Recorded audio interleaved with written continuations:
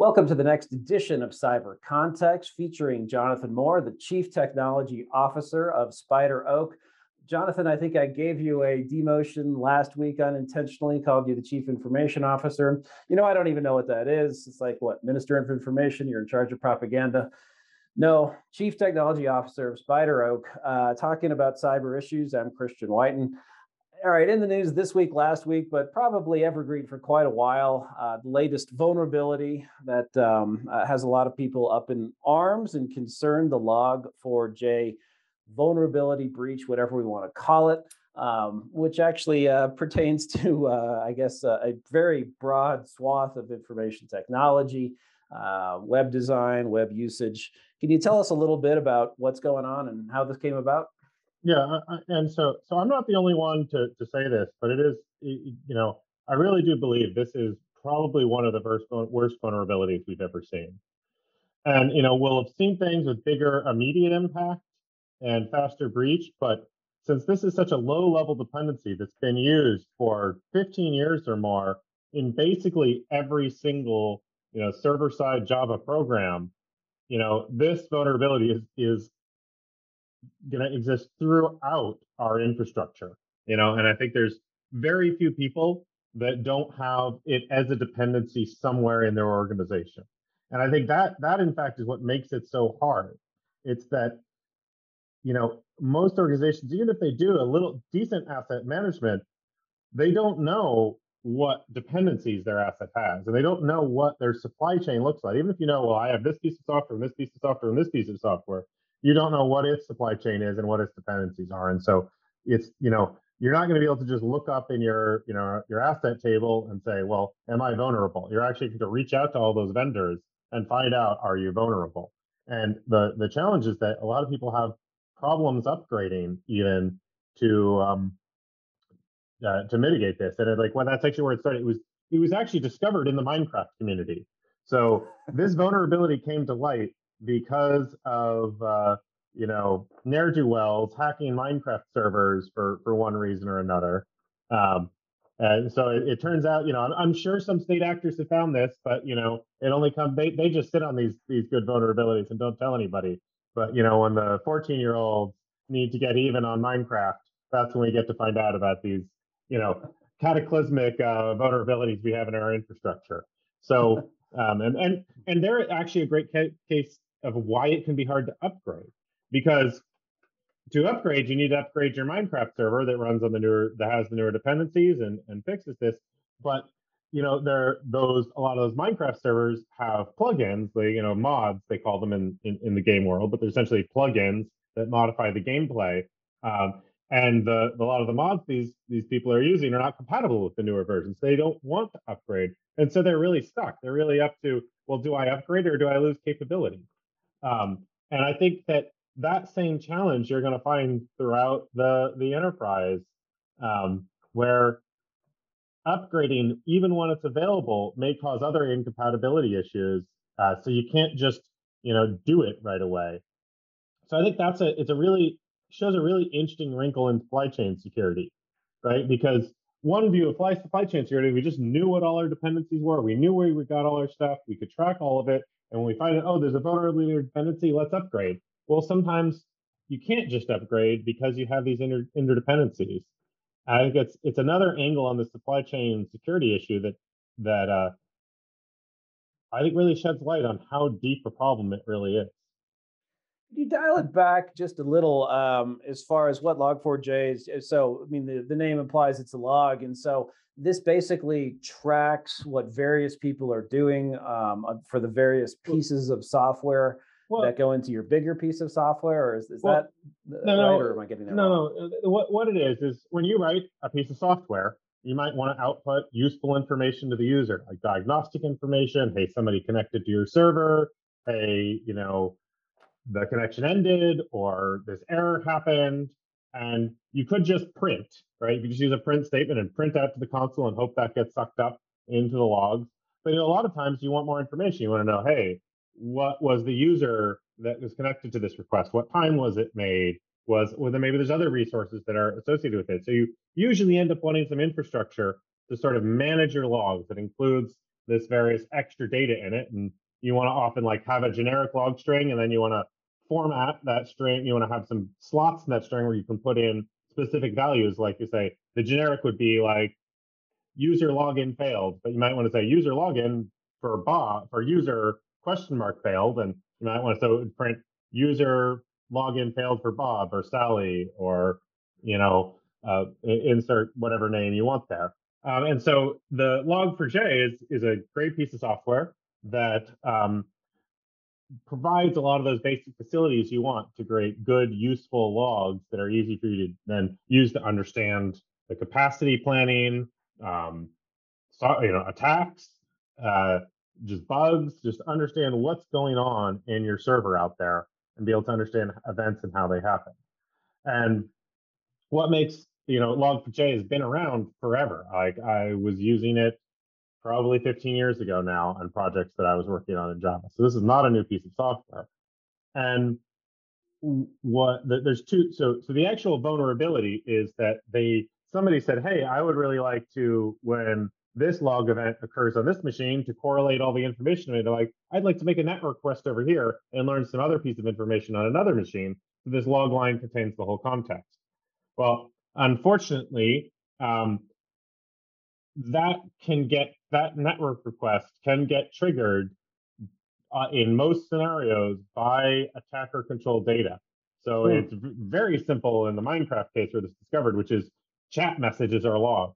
And so you can put the escape sequence that does that network request into the chat message. And now that this gets worse in the case of Java, because Java has a very rich serialization, object serialization thing. So you can take a data structure in Java, they're objects that have behavior connected to the data, and you can serialize it. So you can send it over the network and then deserialize it, and then keep using that object and calling functions on the object to access data or manipulate it. The problem is that a lot of those deserializers have bugs in them and are unsafe.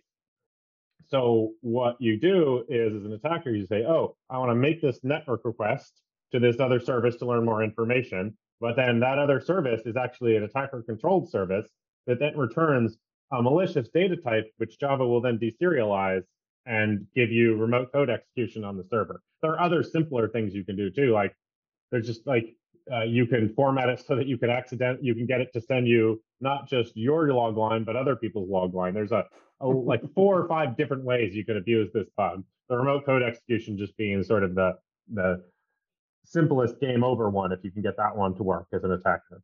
And so, once I've got this remote code execution, I can do whatever that server process can do, and that's often pretty catastrophic. At the least, since they obviously can make network connections, since it connected back to the servers, you could just use it for a large DOS fleet. But you can also steal customer data on the server, all sorts of negative implications there. Are you surprised that for something that's apparently ubiquitous or very commonly used, and as you mentioned, you've said people have been using this for 15 years. I know hindsight is always 2020. Are you surprised that, well, first of all, that people haven't gotten back and looked at these sort of pillars of software design and looked for things like this, or on the flip side, that malicious actors, when you think about it, you have some of the best and most devious minds in the world, whether they're working for governments or others, adversaries like China and Russia and Iran, or the NSA and GCHQ, that this hasn't been discovered until now? Oh, I'm sure it has been discovered before now. It's just the previous people who discovered chose to keep it for their purposes rather than, use it in a way in which the capability will get burned. Actually, this in some ways this capability is going to take forever to get burned, but it's now has decreasing applicability, and it's also something people are looking for now in terms of threat hunting and looking for intrusions in the past. So and I think how did this happen? It's like, yeah, this is a really big challenge for how we've built the internet today. I mean, one of the fundamental technology or maybe social movements we've used to build the internet is open source and free software. And so there's a huge base of software out there which you can get for free, and Log4j is free, right? And powers millions and millions of services and billions of dollars or part of billions of dollars of revenue and other things too. Like not all of the core maintainers of Python, right, are paid. And Python's used for heavily in scientific computing and AI and stuff like that. And there are people working for free to enable trillion-dollar industries. And the problem is, though, is that, one of the problems, let me say, I'm not sure this would be fixed if there was more money behind it. But part of the problem here is that, Log4j is maintained by two people, primarily one guy who has a full-time job. And this is just what he does on the side, right? So we've got this fundamental piece of infrastructure that nobody really noticed was unsupported, largely or barely supported, but everybody's using. So there's a really interesting question here. We've benefited greatly from this freely accessible broad supply chain, and it's been great, but we don't really know how to manage that in terms of maintenance and porting. And this isn't the first time we've had this. The Heartbleed bug, which was the OpenSSL bug that was a data leak bug, which could be used to leak the private keys used in OpenSSL, among other things, was kind of the same problem. Is when that bug happened, basically OpenSSL was unfunded, but used universally. The reaction to that is now OpenSSL is reasonably well funded because everybody's like, wow, this is a fundamental piece of internet infrastructure. We're making billions of dollars with this. Maybe we should pay people a few $100,000 a year to maintain it. And I'm sure that will happen for Log4j, but what's the next one? And to ask why wasn't this discovered sooner? In terms of publicly, it's because I think it doesn't fit into the cookie cutter kind of exploit, right? It's a logic bug. It's actually, I wouldn't even say it's a logic bug because actually the feature worked as designed. There are some bugs that it was used to chain together to get remote code execution and other things, but the core vulnerability that you can cause an attacker can cause your computer to request data that they can return and can be deserialized into Java objects was by design. And it's actually a design flaw. So you can't just go with your regular code scanners and say, hey, do I have an implementation bug? Because it wasn't a bug in the implementation, it was a bug in the design. So those are much harder to capture. Interesting. Another remedial question with something like this that uses remote code execution. Is that the same exploit that people who apply ransomware use? I mean, Colonial Pipeline or attacks on shipping companies or hospitals. Is this very different than that, or is it the same concept at work? Remote code execution is the vulnerability, right? So that's the bug, the vulnerability that you use to deliver that can be used to deliver a payload. And so when you talk about ransomware, the ransomware is the payload, but they can deliver that in a lot of different ways. I mean, so the Fin7 crime group, which was fairly prolific, crime group, they didn't use any 0 days. I was about to say O-day, which is a kind of more casual term of art for 0 day, and a 0 day bug. For those that don't know, is a bug which is in the wild before there is a patch available for it. So this is a bug in which is being publicly exploited while there is no patch available. So you have mitigations at best for it. You can't fix it. And they would just get people to run malicious software. So they would just build a relationship with the target and talk to them like, I really need you to download this or run this thing because boss is going to be upset or whatever their scheme is to convince that person. And so they did that. So they didn't even need any exploits to do that. So the exploit is the bug you use to run your payload, but you can also just use social engineering like the Fin7 group did to do that. So what remote code execution is a bug in a piece of software that allows an adversary to run arbitrary code in the process of that software. So you've got a process running, say, Excel, right? And I can send you an Excel file, which I've constructed to tickle some bug in Excel, such that instead of running Excel code, it runs code I hand it in the Excel process. Interesting. With Log4j, is this something used, and therefore, do we have new vulnerabilities? Is it mainly for things that perhaps that run on the web or in the cloud, or is it just the whole gamut of software? Is it unique to specific operating systems, or is it Any ambivalent? Java software, really. Any Java software is likely to use Log4j, especially if it runs in the server. It might be you don't use Log4j in a desktop Java application, but those are pretty rare these days. They do exist, Mhm. but they're less common. But certainly, but almost any Java software is going to be built on Log4j. So this is specific to that programming language, and it's part of the programming language ecosystem. There's some that doesn't. There's maybe use other logging software or just use print statements or some other form of reporting information and errors. And that again is why this is such a catastrophic flaw. It's because it's everywhere. There's not one piece of software. I mean, it would be bad if, it's bad when like there's a exploit in the Linux or Windows kernel, because that's everywhere, right? And you can go exploit everything very quickly. It's all exactly the same exploit, and you can take over a lot of things very quickly. But it's also only one thing that has to be fixed. This is basically almost any software written in Java has a chance of being vulnerable to this bug. And it's interesting to me, and this is news to me, that you say that patches could actually be declined by software designers, by the people who administer things that had used Log4j, because that could disable other functionality or cause other problems. I had always thought of, well, it's sort of a race when an exploit, when a bug comes around, you wait, the patch is what fixes that, and you hope that nothing bad happens in the interim. But that even if there is what is advertised as a solution for this, that it may not just be workable. You may decide to gamble on the vulnerability because you don't want to have to create a lot more. Can you talk a little bit about that, and how, Well, and sort of the type of functionality that might be screwed up by a patch? it's not the patch that usually screws up the functionality, except if somebody was depending on that buggy behavior. Somebody asked for this feature, right? And they were using it for something, and they're obviously going to care that that feature has to be removed to make it secure. But more commonly, it's that somebody was, when you upgrade your software, you very rarely just get the fixes to the bugs. You usually get new features and changes to behavior or new bugs. And so the question is do those changes of behavior, whether intentional or by a bug, do they affect your use of the software in your organization?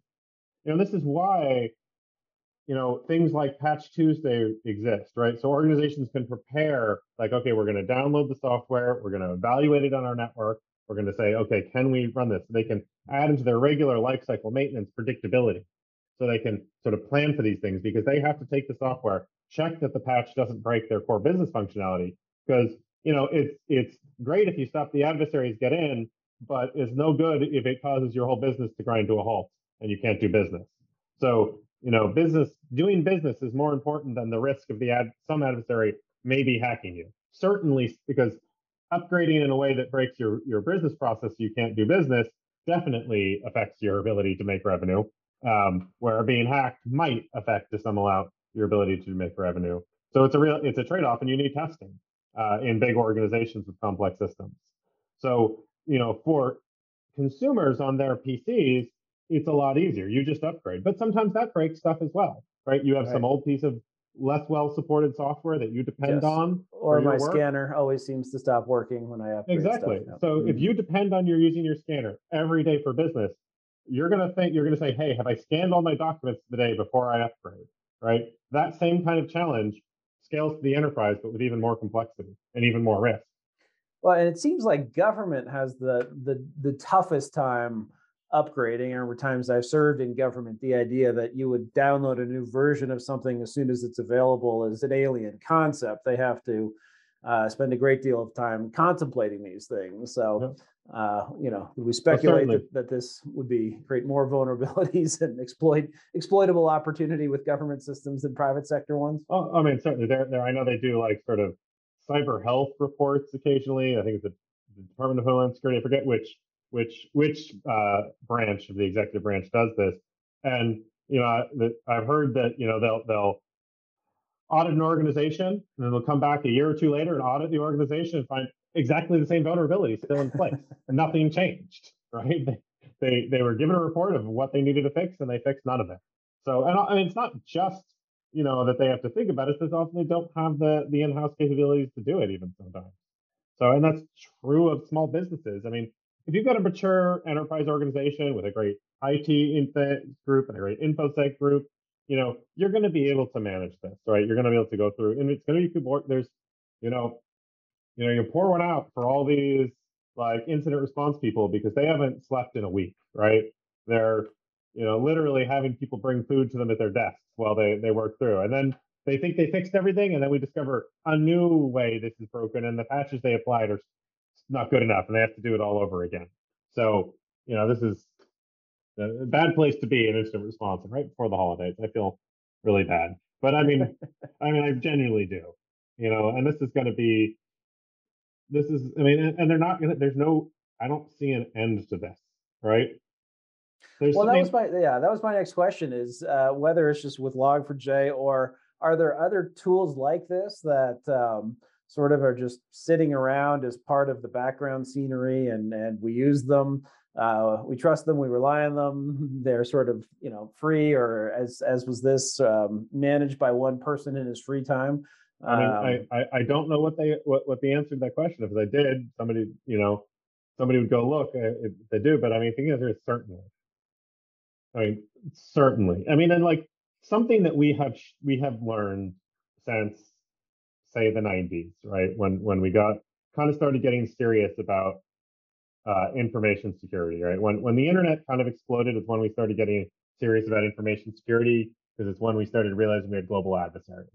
And maybe most of them at that time were, teenagers wanting to deface web pages to get props. I mean, that was a whole scene back then, right? There that people just hacked for fun, but people started taking it seriously. And the thing is we spent probably 20, 25 years thinking, well, we can mitigate these programming defects or the programming defects in C. This is a whole nother category. And what we've discovered is that it just doesn't work. For every mitigation, there's a workaround. For every mitigation in this thing, there's just a different kind of way you can attack the system.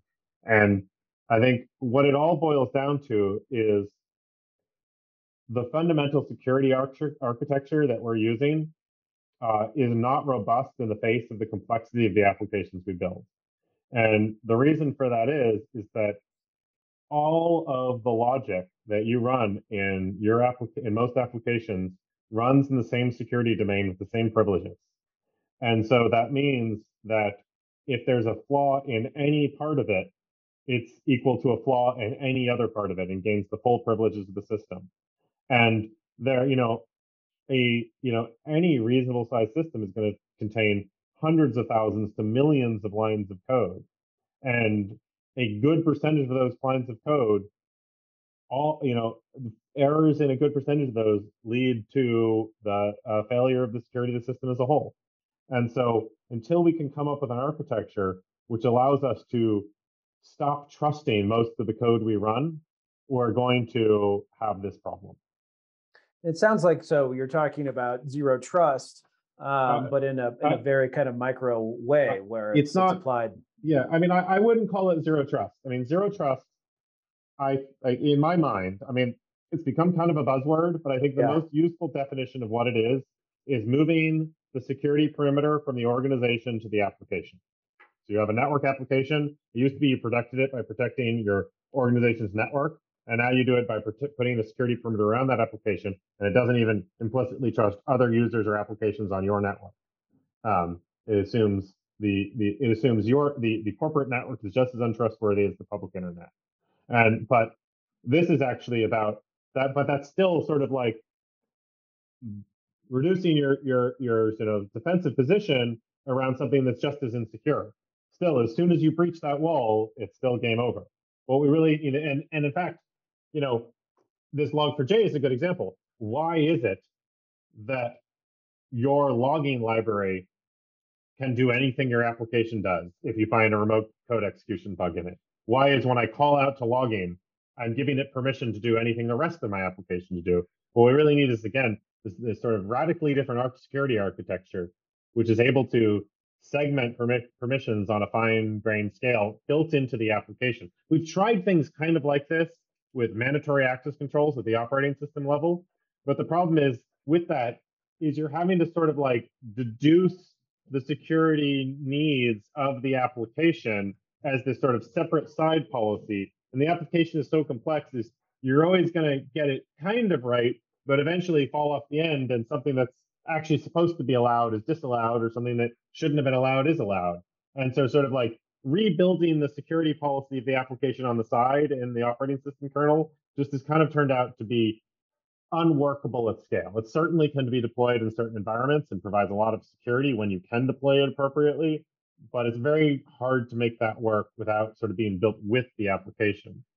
On the other side of things, we see things like web browsers and the security architecture they're developing. So like every web page, runs as a separate untrusted domain that doesn't, you can't from one web page access the other web page's information or really even reach out to the internet except from where you got the resources. So there's a whole bunch of the web pages run in a little sandbox, and that sandbox has control. That sandbox is not perfect, and there's sandbox escapes that happen sometimes.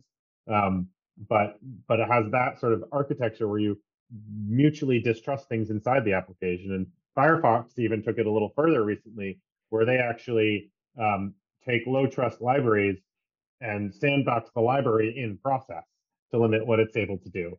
So that when I send when I ask I need a TLS or a X509 certificate, which is what's the where public keys are stored for TLS. I need that parsed. It's kind of a notoriously hard format to parse. It's had a lot of bugs. You can then call that in the library, and you copy in the certificate, and it can give you you copy the answers back out, but it can't reach anything else or do anything besides that very, very narrow interface. And so that's the kind of things we need to do to get to a point where we can stop trusting the supply chain. Why should I have to trust my third-party libraries to do anything but exactly what I ask them to do? Right now, and we see attacks on that, right? We see a lot of attacks on the public supply chain in the JavaScript world, in the Python world, where an adversary will put a package with a very similar name, like a single typo, or even there's been good examples of they create package names for dependencies that have a 1-bit difference in the name, and just some of these packages are so popular and used at such scale that you're going to have random bit flips in the computers requesting them, such that they'll end up requesting the wrong package name. So there's that, and then there's another case where, like one of these, there's a lot of examples of these very broad dependencies, like Log4j, which aren't really well supported, or maybe it's like some dependency that the person made and they shared as open source, but they really haven't really maintained. And so you come along and you say like, oh, hey, I found a bug. Here's a patch. And you work with the developer and they go, hey, you know what? Do you want me to just take over maintenance of this? I'll just do that for you. You're clearly done with it. But I'm actually an adversary. So I gain that user's trust. I take over ownership of that library. And as soon as I get it, then I insert my backdoor. And this has been used a lot to steal. This has been a lot to use to compromise developer machines. It's been used to compromise dependencies to steal Bitcoin wallets. So there's a lot of cases of this used all over the place. So it would be really great if we could stop trusting the libraries beyond what we needed them to do. And a lot of times that's like nothing. They shouldn't be able to do anything but take a value and return a value. Well, all right. So these all sound like very good ideas. So not trusting libraries, sandboxing, segment permissions. Is there growing recognition of the importance of this? I mean, if I'm going to learn to code, maybe through a combination of classes and self-teaching, or at the other end of the spectrum, get a master's degree in computer science from MIT. Is there a recognition that this is sort of necessary if we're going to have a future that's not the Wild West, or is it still early days? I think the sad truth is no. I mean, these concepts are not new. I mean, these concepts go back to information security before computers. This is not these are not new concepts, but it's always hard to sell security if it's effort.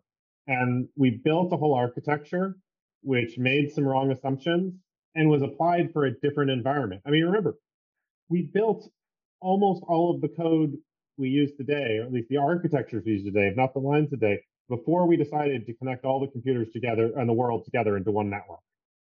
And a lot of these, vulnerabilities and bugs were just not really important when it was a standalone computer on a desktop or on a small closed network, because you only had to worry about the adversaries who are already in the building. And you can there's a lot of way there's a lot of, if you're in the building, there's a lot of vectors to attack, and these are probably not the most fruitful ones. And you could deal with that in a lot of different ways. But now that all computers are connected to all other computers all the time, it's a lot harder. I mean, and I think it also comes down to a belief that we could write correct programs. We really thought we could write correct programs. Humans could write correct programs for a long time, and that we could manage the complexity we create. I mean, the complexity of these programs is huge. I mean, we're very good at managing that complexity so that we can work on them, but it doesn't make all the complexity go away. And somewhere we're going to make a mistake. And in fact, we know what the defect rate is. So it's pretty well studied what the defect rate is in software. And so, you can look at your average commercial software is probably 30 to 50 defects per 1,000 lines of code.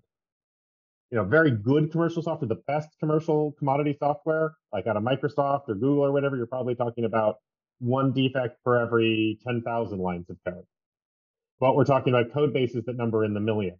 So even if you're very good, you still have thousands of defects at any given time in your piece of software. And some percentage of those defects are going to be security vulnerabilities. And it's just, we're not going to make those defects go away. So we need to change the way we build things to make those defects not be security vulnerabilities. We need to make sure that we build things in a way that just because I can get arbitrary code execution in this library, that doesn't mean I can do anything but what the library was. And so if it's like a JPEG parser, I should be able to return a different JPEG. So I could have a malicious JPEG, which gets code execution and returns the wrong JPEG.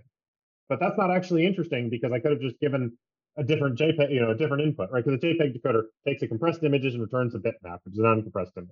So I could get an exploit which let me return a different uncompressed image than you would have expected based on the input, but I could have just given different input as well. So it's sort of no advantage to get code execution. And that's the world we'd like to be in, where we say, hey, you're allowed to do this one thing, and if there's a bug in it, it doesn't, it's the exercising that bug doesn't give you any power that you couldn't have gotten just by giving different input in the first place. And that's not totally clear, I think, but you get the idea that you really want to limit these things to the least privilege you can give every line of code, really, when it comes down to it. But that's probably too far. You probably want to do it at the module boundary of the library. When you call into a library, you should give it permissions to do the minimum possible to get its job done. And it should do the same thing with libraries it depends on. All right. Well, important and fundamental change. That's all the time we have for this episode of Cyber Context. That's Jonathan Moore, Chief Technology Officer of Spider Oak. I'm Christian Whiten. If you like what you hear, please follow us on your podcast catalog. If you're listening on Apple, go over and leave us a comment, give us a rating, tell us how we're doing, what you like and don't like. We'll be back again soon with another episode. Thanks.